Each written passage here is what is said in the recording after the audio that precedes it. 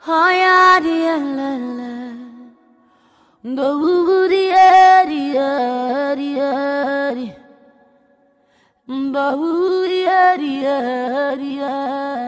and welcome to World Music Matters. I'm Alison Hurd.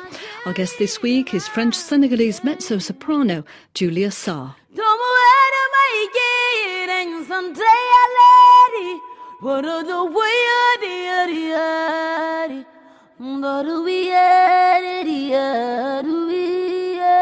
Julia, welcome to the programme. Thank you for having me. You've released 2 solo albums and you're preparing a third one with the French composer, pianist and percussion player Fred Soul. Yeah. The song Prayers from that album is out on the 5th of April, but we're very lucky because you performed it recently on Musique du Monde here at RFI with Fred Soul. It's lovely stuff, so let's listen.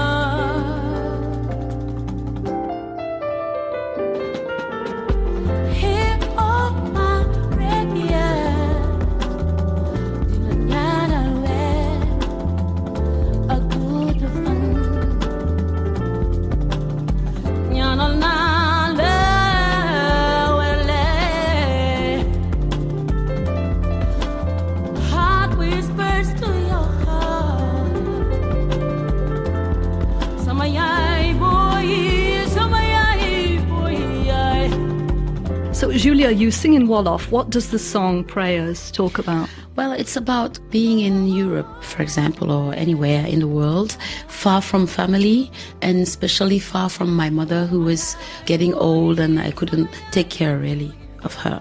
So the song is really social question for every migrant, every people who go abroad.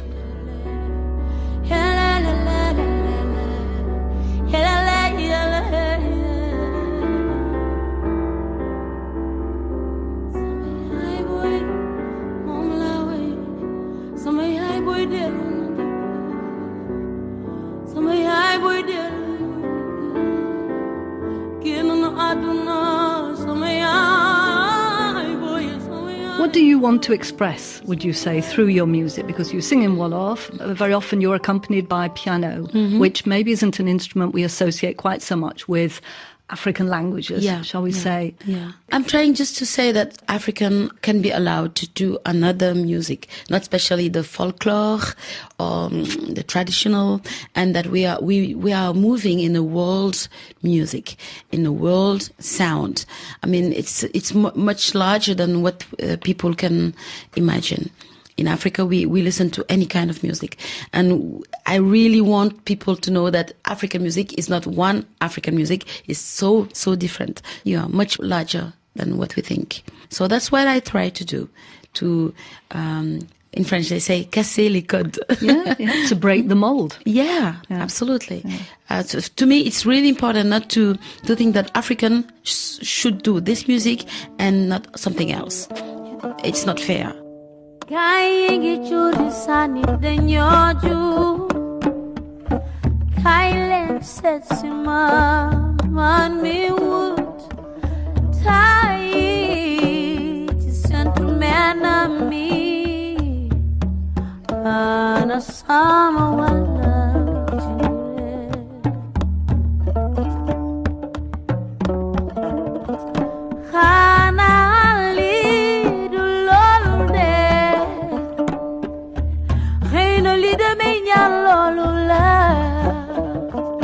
Get away.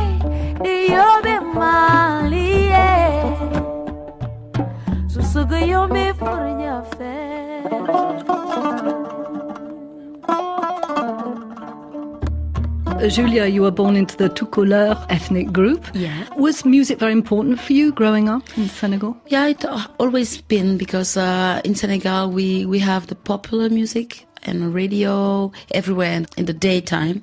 So music is it's more than music. It's just like a lifestyle. Going to the market, for example, you have music everywhere. You're going to the family, there always music.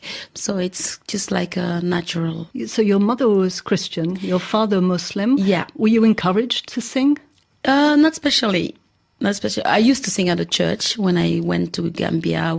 Because your mother was from Gambia? Yeah, she was from Gambia.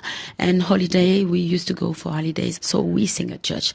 But when I was young, music was not such a value, you know. It wasn't valued? No, not like today, you know. It was just like marginal people who used to be involved in the music. So when did you discover that you had an extraordinary voice? Extraordinary, I don't know, but I discovered very early that I just love singing all the songs in the radio when I came in Paris at the age of 13. It could be Barbara Streisand or Youssou N&rsquo or any music. It was just like being alive singing, yeah, and very early age, teenage.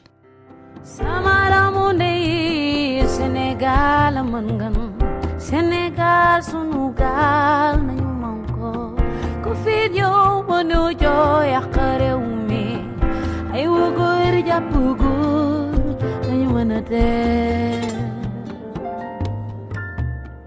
góor ak mbokki mbaaram salbay doon kilifa julli njaay salbi jub ne leen ami yàlla ngeen wér ak jàmm ba ñu sangaleen Kasaklen jelenge dari luwani Imaningo ninga Imalmeyo nete Imane yamufinde yamufibai Kinganane walo kinganane sin Imaningo ninga Imalmeyo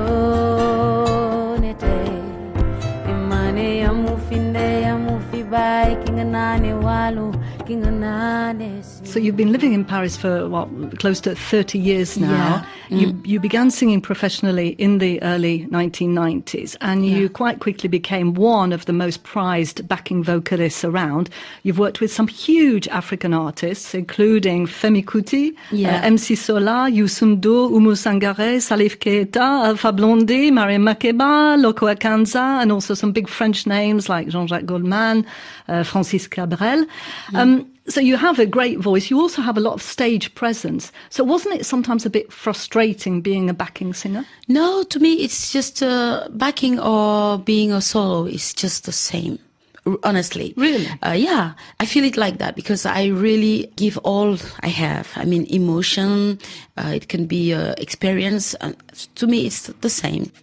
Of course, it's not absolutely the same because people, when you are solo, you are exposed. And I think I do the same job. I give the same...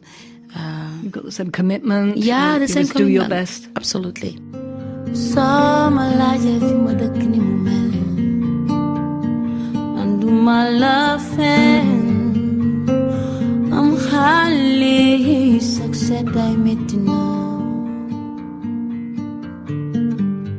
For the launch of your first album, it's called Cette Luna, with the French flamenco-inspired guitarist Patrice Larose.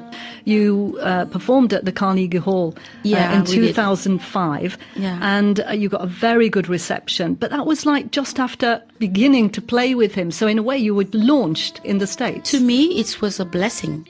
We had a good friend and manager named Thomas Rom, who had the idea and asked Youssou N&rsquo to take us as a guest for 5 nights. It was 5 nights for carte blanche for Youssou N&rsquo, and he decided to take us, and it was such a fresh project.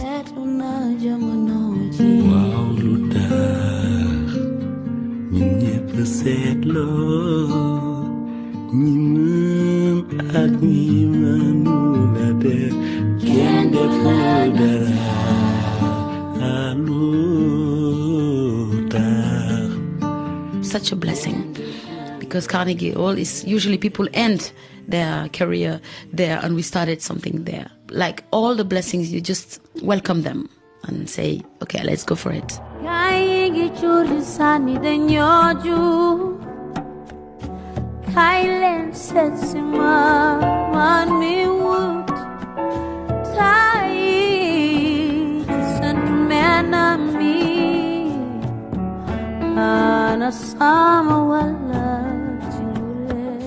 Some of the critics at the time, they compared you to Miriam Makeba. Her career took off internationally thanks to Harry Belafonte. And also I know that you wrote a song for her, Lindelani. Lindelani, published on her album Homeland. Yeah. Has Makeba been a big influence on you? She was just an icon, of course. But when I met her, she was just like a mother. We used to call her Mazi. And where did you meet her then? In Johannesburg, in studio. Lokua Kanza was writing an album for her, and I did all the voices just to show her the melodies. And he proposed me to come and just to guide her and explain her the parts, different parts. And so I met her there, and she used to bring lots of food at the studio and to cook by herself. And she was just such a heart, a beautiful heart, an icon, of course, for everyone.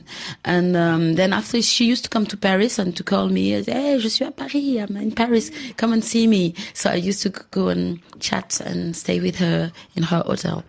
So yeah, more than influence, an example of humility and and a great voice too. Yeah.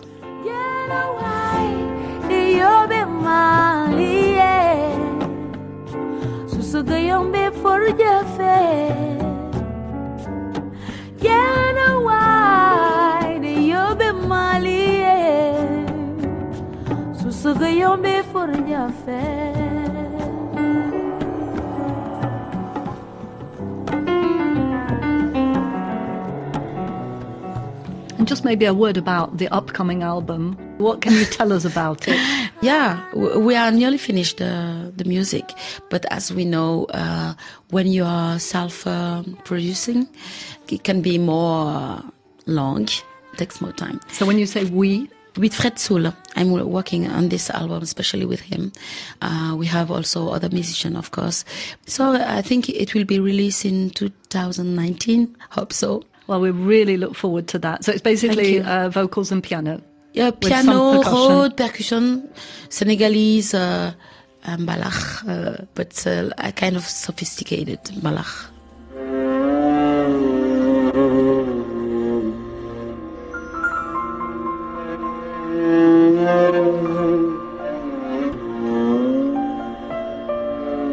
On the 7th of April, it's the anniversary of the start of the 1994 Rwanda genocide. You sang a song called Nauna. Nauna. It's from your second album, Daraludul Yow, and it was composed for you by Lokua Kanza, a wonderful Congolese musician and singer. So I'd like us to play out with that song, because I understand it's about the genocide. Yeah, it's about actually the idea most people have of Africa. Africa is not only genocide. Africa is not only miserable. We have a new Africa, and we have hope. We have a very intelligent people, creative, and I think the song is about not only remembering the genocide, but having the idea that Africa can be different, and Africa is different. You must know Africa. That's all.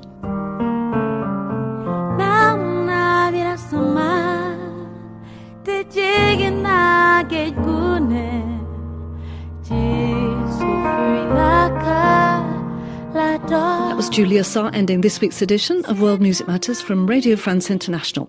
If you like the programme, why not subscribe to the podcast? From me, Alison Hurd, bye for now.